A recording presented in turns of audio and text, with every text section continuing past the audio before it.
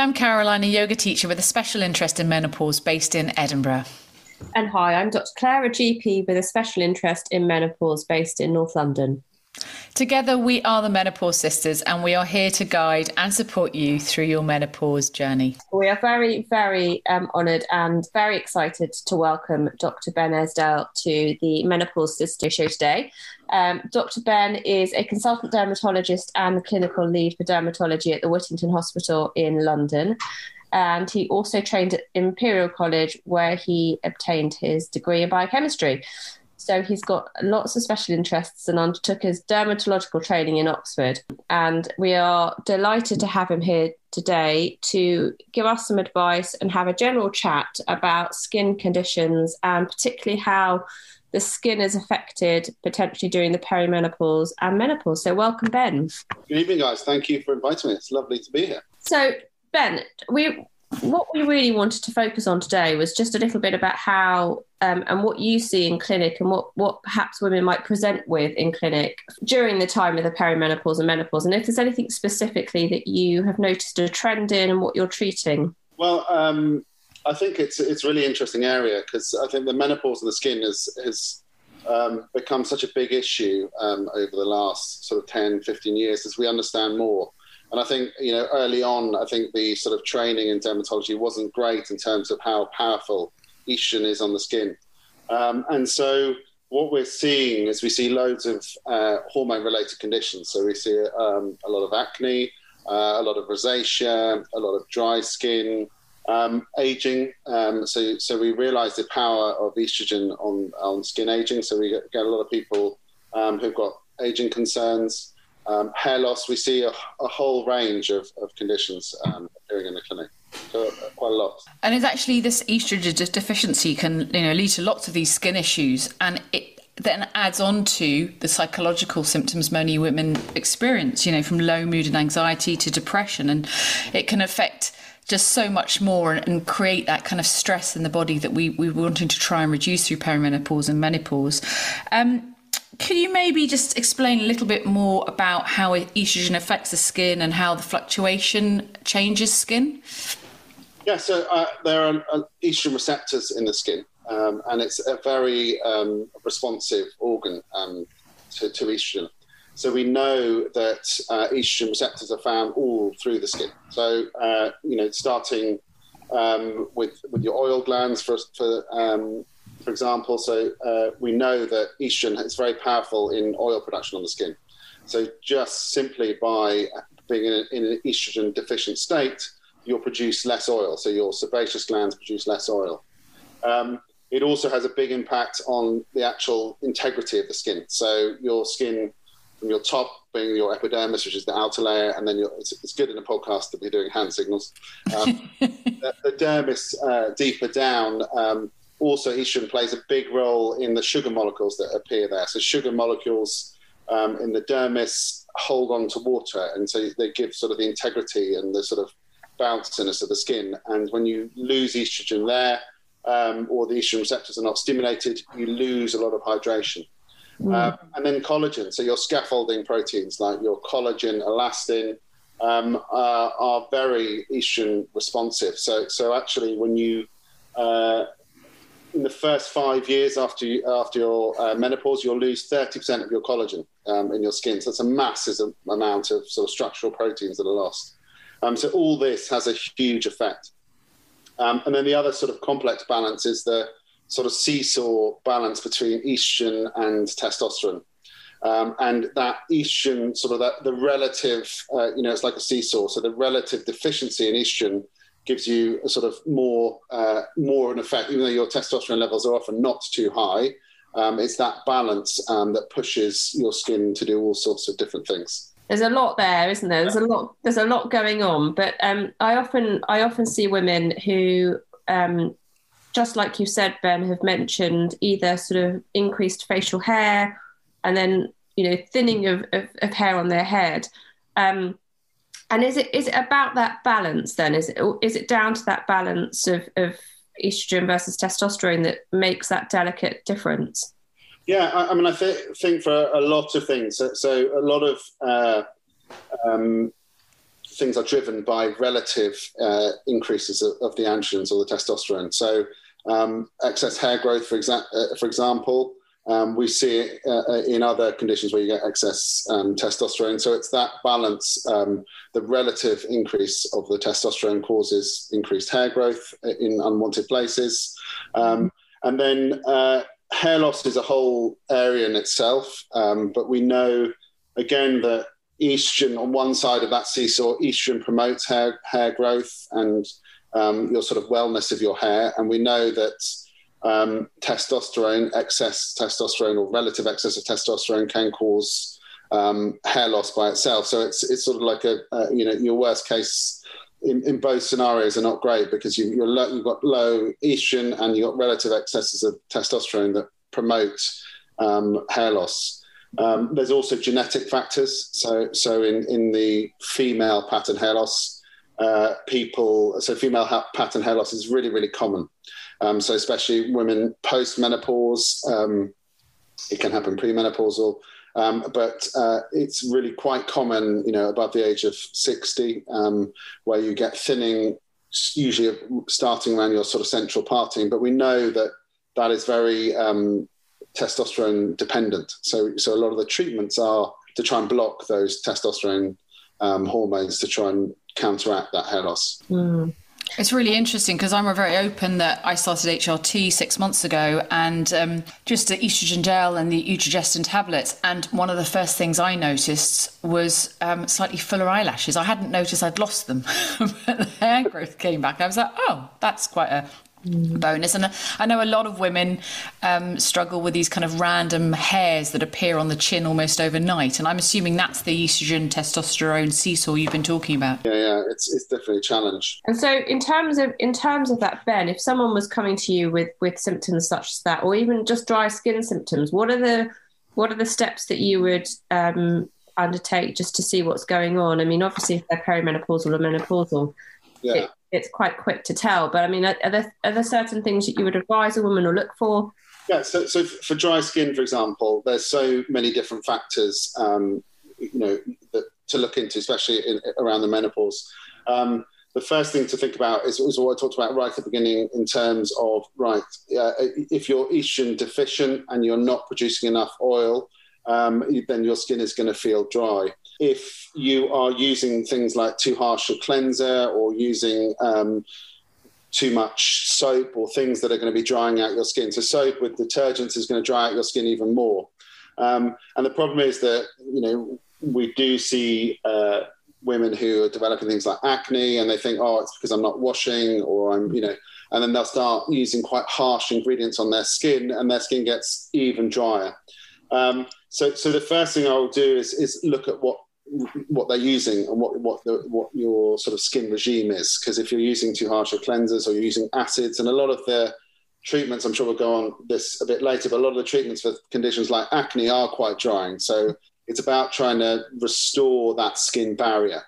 Your skin is like a brick wall, and once what you're trying to do is trying to restore that the sort of cement in between the bricks just to get your skin barrier back. So it's about cutting out things that are drying it and then getting the right moisturizer. So in terms of the skin, there's lots of really good ingredients out there that can help rehydrate the skin.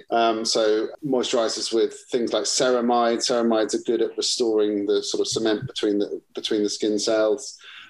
Shea butter is a nice glycerin. And then there are other things like niacinamide. All these ingredients are quite nice and nourishing to the skin. Other ingredients like hyaluronic acid, that's quite a trendy molecule at the moment. So hyaluronic acid is quite interesting actually, because that's a natural, estrogen has a direct effect on hyaluronic acid. So hyaluronic acid normally lives in your dermis, that deeper bit of your skin. And it's a big molecule. It's a big sugar molecule that absorbs lots of water towards it. So in moisturizer, you don't actually absorb hyaluronic acid. It doesn't get through your skin. It just sits on top of the skin. But it's like a big sponge and it just helps hold on to the water. So it's quite a nice moisturizer to use.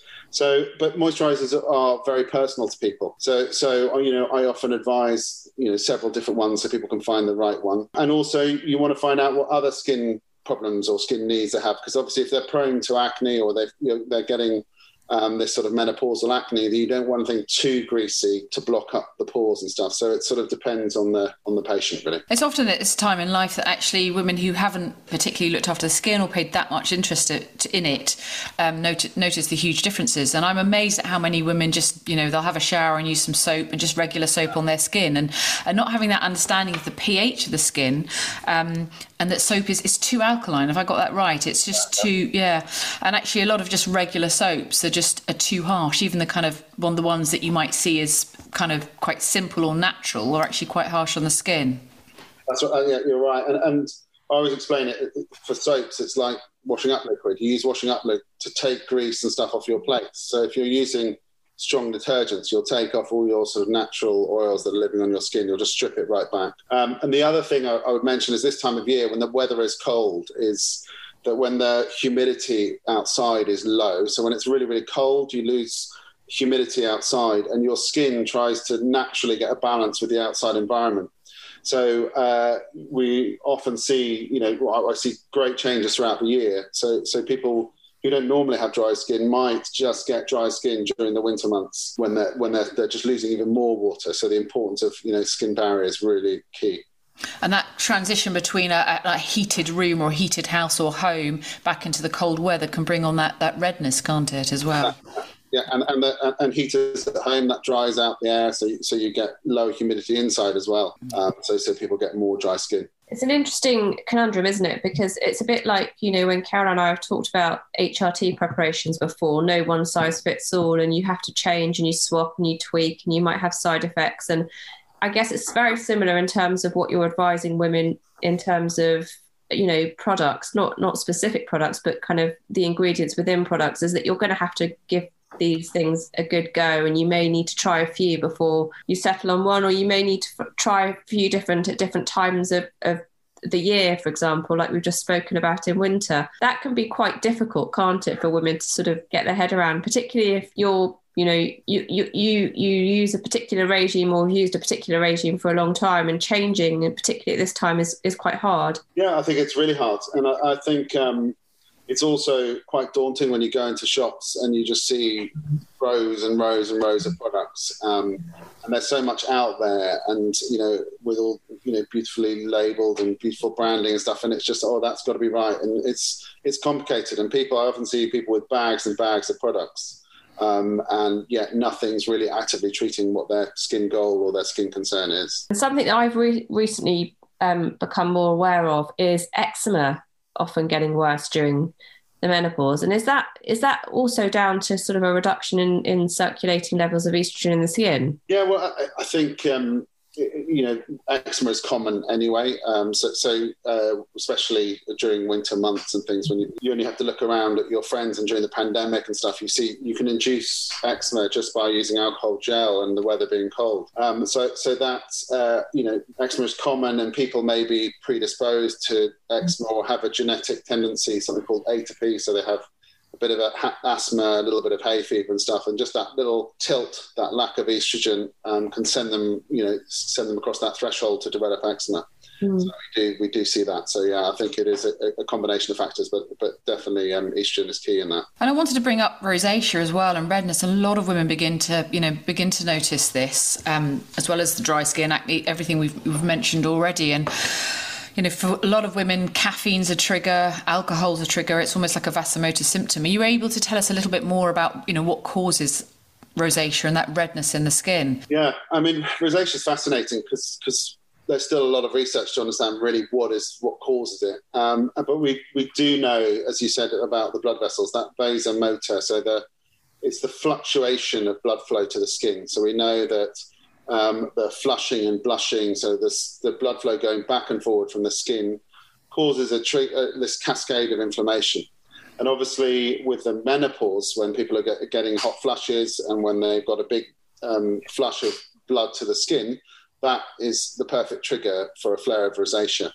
On top of the fact that your skin might be dry and more sensitive, it sort of cascades a little bit out of control. So in terms of causes, estrogen deficiency is a big factor in causing flares. We do know that other triggers are things that can affect blood flow to the skin. So alcohol, spicy foods, exercises. Some types of exercise can flare up rosacea. And then sunshine. So obviously, if you have too much sun damage on your skin, that will cause more blood vessels appearing, and then you can have a flare up of blood flow to the skin. So there are lots of triggers. It's always difficult because we always, in terms of management, we always say, right, avoid triggers, but it's really hard to tell someone, right, avoid exercise, avoid spicy food, avoid that, because it's what we all do and we all need to do that. So it is getting that balance. And exercise is so key for so many things in life. So telling someone not to exercise is not really that helpful. But we know it's a potential trigger. And you mentioned aging as well. Kind of the aging of skin. Women do lose their accelerated bone loss almost through postmenopause, particular. But as the estrogen eases off, and that obviously can change your jawline and affect aging. Is that something you see a lot of in clinics and in your work? I think aging is a massive thing for people. We're here sitting on Zoom, and actually everyone in the pandemic is staring at themselves in a screen. And I think with social media, everyone is very much aware of their aging and fine lines and wrinkles. And aging is interesting because I see it as, there's four main factors in why you age. So there's the obvious sort of chronological thing. So as you get older, wear and tear, and there's not too much you can do about that. General lifestyle measures are obviously important. And then you've got all the environmental factors, with the key one being sunshine, sun exposure. So we know that people who have outdoor jobs or, work outdoors in, hot climates, or people who've had loads of sun or sunbeds, they will age, their skin ages more. So the ultraviolet light penetrates quite deep down. The ultraviolet A light penetrates really deep down into the skin and basically munches up all your collagen and elastin, all these scaffolding proteins, and has a big effect on your skin aging. So you've got the chronological things, you've got the environmental things, and then you've got genetic factors, which are interesting. We all know people who look much younger than everyone else in there, and often their parents look younger. So there are genetic factors, and then there's the hormonal factors. So we touched on it at the beginning, but we do know in that first 5 years after menopause, you lose 30% of your collagen, which is an enormous amount. That is an absolute huge amount of collagen to lose, and then each year a little bit more, a little bit more. So those are the sort of factors. So in terms of managing it, prevention is key. I always tell my patients that, lifestyle measures, not smoking, and properly protecting the sun from the sun is so key. And there's still this want to get a tan or this need to look a certain way by so many people that has such a huge effect on your skin long term. So sun protection is key. And then in terms of, counteracting that estrogen deficiency, you can fight back. And there are ingredients like retinoids that actually do have an effect on, they help build collagen and they help inhibit the enzymes that break down collagen. And they can restore some of that collagen to help sort of fight back. So those are the sort of main approaches to aging. So many sunscreens out there, UVA, UVB. What are we looking for when we're looking for skin protection? So that's a really important thing. So people don't often fully understand what you're protecting for. So when you're buying a sunscreen, the SPF, so the sun protection factor, is only talking about your UVB protection. So UVB is obviously important because that's the rays that cause the burning and stuff. So if you're getting in like an SPF 15, that will give you 15 times more protection before burning. And that's what you're looking for in terms of protecting yourself against UVB. We don't put on sunscreens very well. All the studies have shown that we humans just don't put it on anywhere near that requirement. So that if you normally burn in 10 minutes, you don't get 15 times that. You probably get 2, 3, 4 times that rather than 15 times. So when you're looking for a sunscreen, we as dermatologists often advise at least factor 30 or between 30 and 50 to give you really good protection against UVB. Now, UVA has got nothing to do with the SPF. So UVA, you have to turn the bottle over and look at There's lots of different ways of measuring it. So what you want is good UVA protection. Some brands will have a star rating on the back, and they'll give it a rating out of 5, with 5 being really good, or at least 4 or 5 stars you want for UVA protection. Some will just have a UVA with a circle around it. Another marker is something called PPD. But basically what you want is a broad spectrum that's covering against UVB and UVA. And actually also, just to throw into the mix, pigmentation, we haven't talked about pigmentation, but if you've got conditions where you've got pigmentation, such as melasma, then you want to think about having more physical sunscreens that will block against light as well. They're not the nicest ones to put on, but we do know that the pigmentation is not only caused by UVA and UVB, it's also visible light. So you need a physical block. That's a sort of, in a nutshell, the sort of things you should be looking for. That's really, really helpful. And another question I have around that is layering it, because a lot of women wear makeup. So sometimes, you might get a tinted moisturiser or a foundation that's got some UV protection in it, but you sometimes have that in your moisturiser or a serum, if you're using all these different products. Is it a case that some of them can cancel each other out? Is it better just to have UV protection in one of the products you're putting on your skin? Yeah, I mean, I think it depends on what your skin goal is. And I think if you're really worried about pigmentation, for example, then you've got to get the really good block on. That is key. And we do know that having a built-in SPF is not as effective as having your SPF by itself, your sun protection. So it's really key to get it on. And even if you're not using them, sometimes if you're using it, you don't need to put a moisturiser on. You can spare that step, but get the sun protection on. That is the key, because it will have more impact than anything else you're putting on. Yeah, I think that is what's really interesting, is that the idea that we're probably not very good at doing this, are we? And you need so much more, and you need the right stuff. So factor 30, for example, as a standard, really, particularly if your skin is drier and if your skin is menopausal, you're going to need, I guess, because your skin's more sensitive, that much more protection. Yeah, that's key. That's it. And actually, there are some really nice sun creams out there. Some of them are not too greasy, and they do fluids and gels, which are not as unpleasant to put on. But getting that protection on the skin has such a huge impact on aging and pigmentation and all these things. So if you're trying to treat pigmentation problems, then without the sun protection, you're going to lose that battle. So the sun protection is key. And it's something I've talked about before as well. It's about, we talk about menopause being the second puberty, but actually a lot of this information needs to be given to women at that first stage, actually, that first puberty, because actually we want to be protecting our skin from quite a young age. So, so for some of our listeners, they'll have young children or perhaps teenagers, and this is the time to really begin to think about educating them about your skin and protecting their skin against the sun and UV light, isn't it? Yeah, I totally agree. Yeah, I mean, protection, part of a lot of my work is skin cancer related, and it's so important. Getting that message earlier is key. But it's so hard because in all the magazines, everyone's got tans, everyone's going on holiday, and it's really hard. People are posting that, from glamorous locations around the world with tans, and that's the sort of pressure that people feel to get a tan. Yeah, no, absolutely. Social media's got a lot to answer for. Certainly has. Mm. And so just thinking about other conditions, Ben, that you come across in clinic, perhaps, we've mentioned obviously generalised dry skin and the lack of estrogen around the menopause.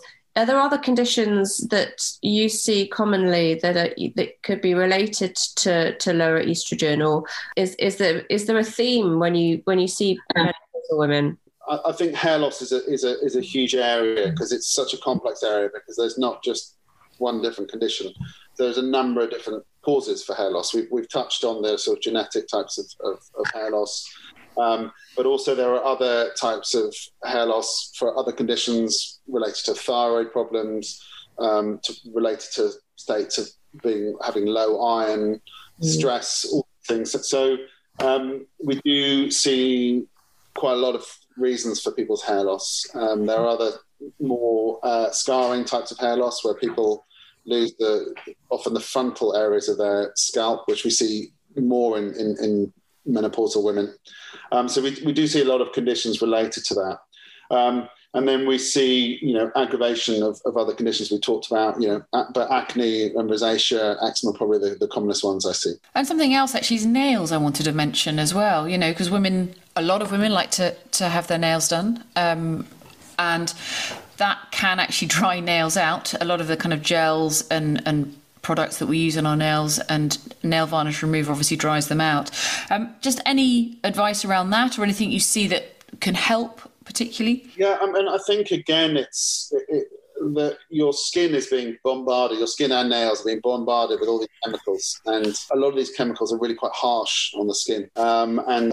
These gel set nails as well, when they're set with ultraviolet light, and there's chemicals called acrylates, which can cause a lot of allergy stuff. So I do see a few people who end up with eczema around their nails, around their hands, related to allergy from nail varnish, actually, from the chemicals in the nail varnish. And actually you can get eczema on your lips related to touching your lips or mouth from the nail varnish. And removing these things is quite harsh. So these chemicals strip back the nails. Removing cuticles, that's another thing I see a lot of problems with. So the cuticles are there for a reason.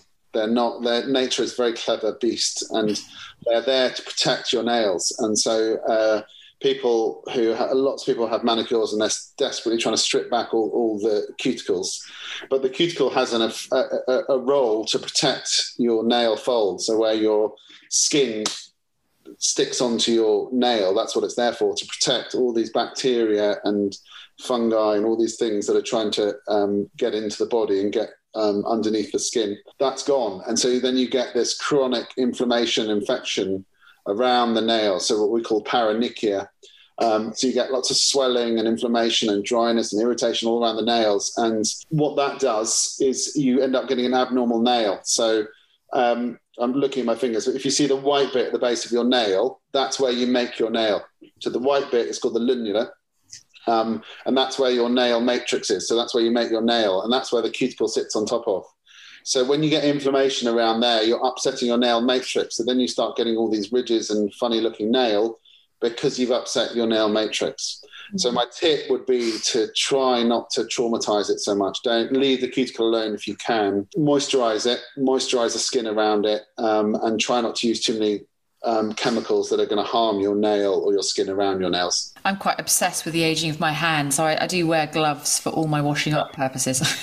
A trick that somebody told me ages ago was to rub some olive oil into my hand before I do the washing up under hot water. It's brilliant, actually, and it's still I haven't done it for a while actually, but it's amazing because I've done the washing up in some hot water. Your hands are just beautifully moisturised actually, so it's quite an easy thing to do if you have to do a bit of washing up, is to get some gloves and some oil. That's really good, and I think people underestimate how harsh water is actually. Just immersing your hands in water is really damaging for your nails, for your skin.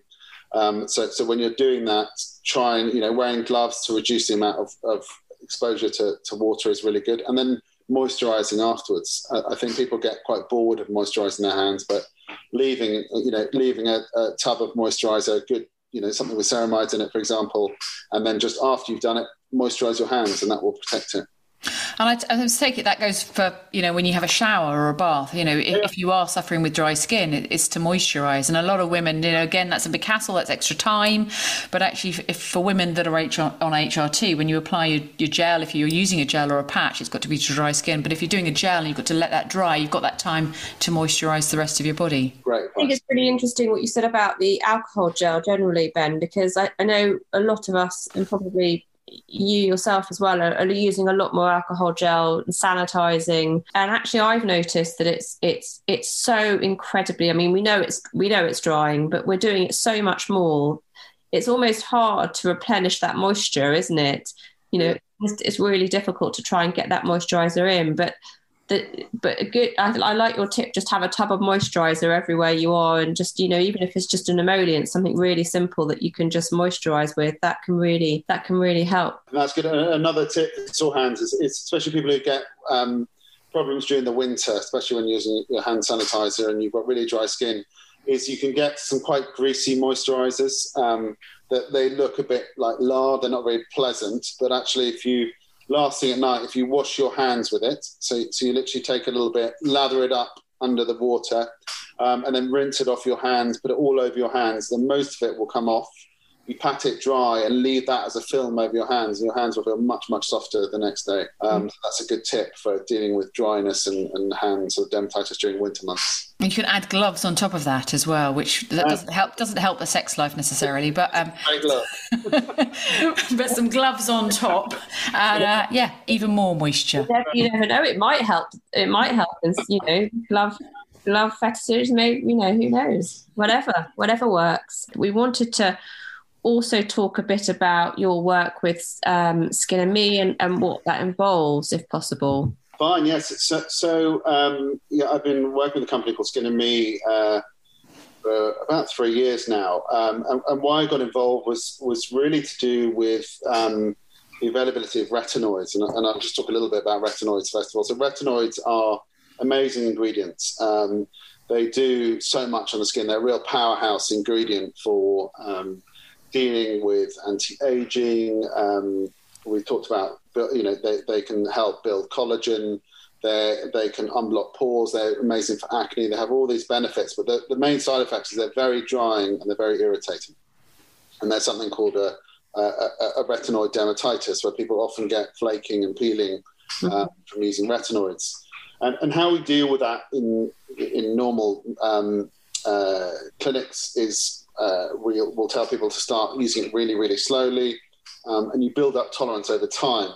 And what I started when I first got involved with Skin and Me, what I was intrigued about is the fact that what we could do is you could start people off on very, very low doses and build up their tolerance over time. So Skin and Me is basically a prescription. Well, actually, it's a business that delivers medication to people's doors, so they don't have to leave the house. You have a consultation online, which was very useful, obviously, during the pandemic. You can deal with your skin goals, whether it be anti-aging, whether it be acne, whether it be rosacea. You fill out some questions, you upload your photographs, and then one of the dermatology team, which often are pharmacists that have been trained up, will be able to prescribe things for you for your needs, and then with the active ingredients can get built up each month. So instead of starting straight on a retinoid that's going to flare up your skin or cause you a big dermatitis, you can increase the strength each month to build up tolerance. So that's really useful for people for anti-aging. We've already talked about how powerful tretinoin is in treating people with collagen loss from aging, but it's also useful for acne and rosacea. And there's lots of different powerhouse ingredients that we can use, like azelaic acid is another really useful ingredient, niacinamide, clindamycin, and we also treat pigmentation there. So I've been involved with them for about just about 3.5 years now, and it's really rewarding to basically allow the availability for expertise is the problem really. I touched on earlier about it's so difficult to get the right advice or the right medication, and so that's why I've been involved in that company. No, it sounds really interesting. That kind of almost that kind of bespoke prescription service, but online, making it a little bit more accessible and I imagine a little bit more affordable because you're not having to pay to see a private clinician to begin with. Yeah, exactly that. Yeah, it is much more affordable, but we've got an amazing team of real experts and work with lots of other people to get the right formulations and treat lots of different skin problems. No, it's brilliant. We talked about retinoids there. So am I right in thinking they're sort of vitamin A? Is that a kind of... Yeah. So they're really powerful ingredients. So the retinoid family is a big family related to vitamin A. And what's interesting about them is that many of them are over the counter. So retinols and retinaldehyde and all these are like lower strength types of tretinoin, essentially. So the lower strengths have less reactions, but they're much less effective in terms of treating the anti-aging or treating acne. So there's a whole family. So some of them are over the counter, but tretinoin is not. It's a prescription drug, so you do need a prescription to get that, but it's more powerful. But it's that balance. It is a bit of a seesaw between not having too much side effects and getting the benefits. But it does lots of things. It exfoliates your skin, it builds collagen, it unblocks pores. So it does all these things, but it's just trying to get that balance of not having too many side effects with it. And you also mentioned, was it nicotinamide? I can never say it. It's like is it sort of like a vitamin B3 or? Yeah, exactly. So nicotinamide or niacinamide. Yeah. So there's another really nice ingredient. So anti-inflammatory, and we use that. I use that at Skin and Me as well. So these are all useful ingredients for anti-aging, also useful for acne. So it's anti-inflammatory effects are really useful for inflammation in the skin. So yeah, we use that a lot as well. And there's been a big trend as well for vitamin C products over the last few years as well. Can you maybe just tell us a little bit more about what vitamin C can offer for skin? Yeah, so vitamin C is a nice product. It's an antioxidant, so it helps with some of the damaging radicals. They're called free radicals in the skin. So it helps a lot of prevent a lot of the damage. The key or the difficulty with vitamin C is its activity. So it doesn't last very long and getting the penetration right. But there are lots of really nice vitamin C serums and stuff, and it helps people with a lot of inflammation, and it's also useful in anti-aging as well. So I think, Ben, if it's okay with you, I mean, there's lots that we could talk about, but I was wondering if we could focus just for a moment on your top tips for skin. Okay. For menopausal women, what would be sort of your maybe 3 or 4 top tips? Okay, so if I had to give my top tip, so I'd say the first thing I would say is prevention. So prevention is the key. So to look after your skin before, if you can, ideally, pre-menopause, perimenopause, is to start getting your sun protection right. So get really, really good sun protection. Looking after your skin in terms of using delicate products. So don't use too harsh a cleanser, especially as you go into the menopause. So make sure you've got a nice moisturizer with some of those ingredients we've talked about. And then start thinking about active. So if you've got something that needs treating, so if you're worried about your fine lines and wrinkles, if you're worried about acne, then have the right active ingredient. So think about products like the retinoids. I think retinoids are really important. So if you're going to go for one treatment, then go for the retinoids, whether you go for an over-the-counter one to see how you get on with, or you go for a more prescription-based one. And that's key in terms of acne or in terms of skin aging. Those would be my top tips, actually. Avoiding harsh chemicals. And that would be my main 3 top tips. And it's interesting because you can get in retinoids in so many different products, and often I've thought of as serum kind of building the scaffolding of the skin. It goes smaller molecules, it potentially penetrates a little bit deeper, but a moisturiser is more about protecting the surface of the skin. Am I right in that? And perhaps a retinoid in a serum could be more beneficial. Exactly that, yeah. I mean, your skin is constantly turning over, so the top layer of your skin is essentially dead skin cells and stuff. So there are the retinoids will actually help exfoliate that and get rid of a lot of that sort of dead skin on the top of it. And then it does penetrate. It penetrates deep down into the skin and helps build the collagen and stop that breakdown of collagen. So it does all the things we want it to do. And I think we as women just shouldn't be afraid to ask for samples and for trying products. If you're going into a store and you're trying something, you want to try something, it's no good trying it on your hand because that's not where it's actually going to be put necessarily. So, asking for a sample or, most counters these days have got samples of their products or sample pots they can hand out. And actually sometimes it's just about being a little bit braver and about asking, isn't it? Yeah, I think that's key. And then I think stripping down your regime to the actual key things, because I think a lot of people use loads and loads and loads of products, and actually sometimes more is not better. It's what's actually in them. And when I see my patients and they unload all these different things, I think, I say, well, there's not much evidence behind that. And actually, when you look at the ingredients, there are few and far between that they do a lot for your skin. So actually just having a good cleanser, a good moisturiser, a good sun protection, and an active if you need it. Yeah, no, women can spend thousands on products, and I'm guilty of doing that because I just love products. But actually, that's a slightly separate issue. And actually, it's like you say, it's just going back to basics. And if you're not sure and you have very particular skin issues, obviously checking out Skin and Me, because actually that's more of a bespoke dermatology service. Thank you, Ben. Thank you so much for joining us tonight and taking time out. It's a pleasure. Thank you for having me. I'm sure we could carry on and discuss for hours, couldn't we? Just lots of different treatments and the finite treatments for dermatology. But we are out of time. So it was a pleasure having you. Thank you so much. And we hope to speak to you again soon. Definitely. Lovely to be here.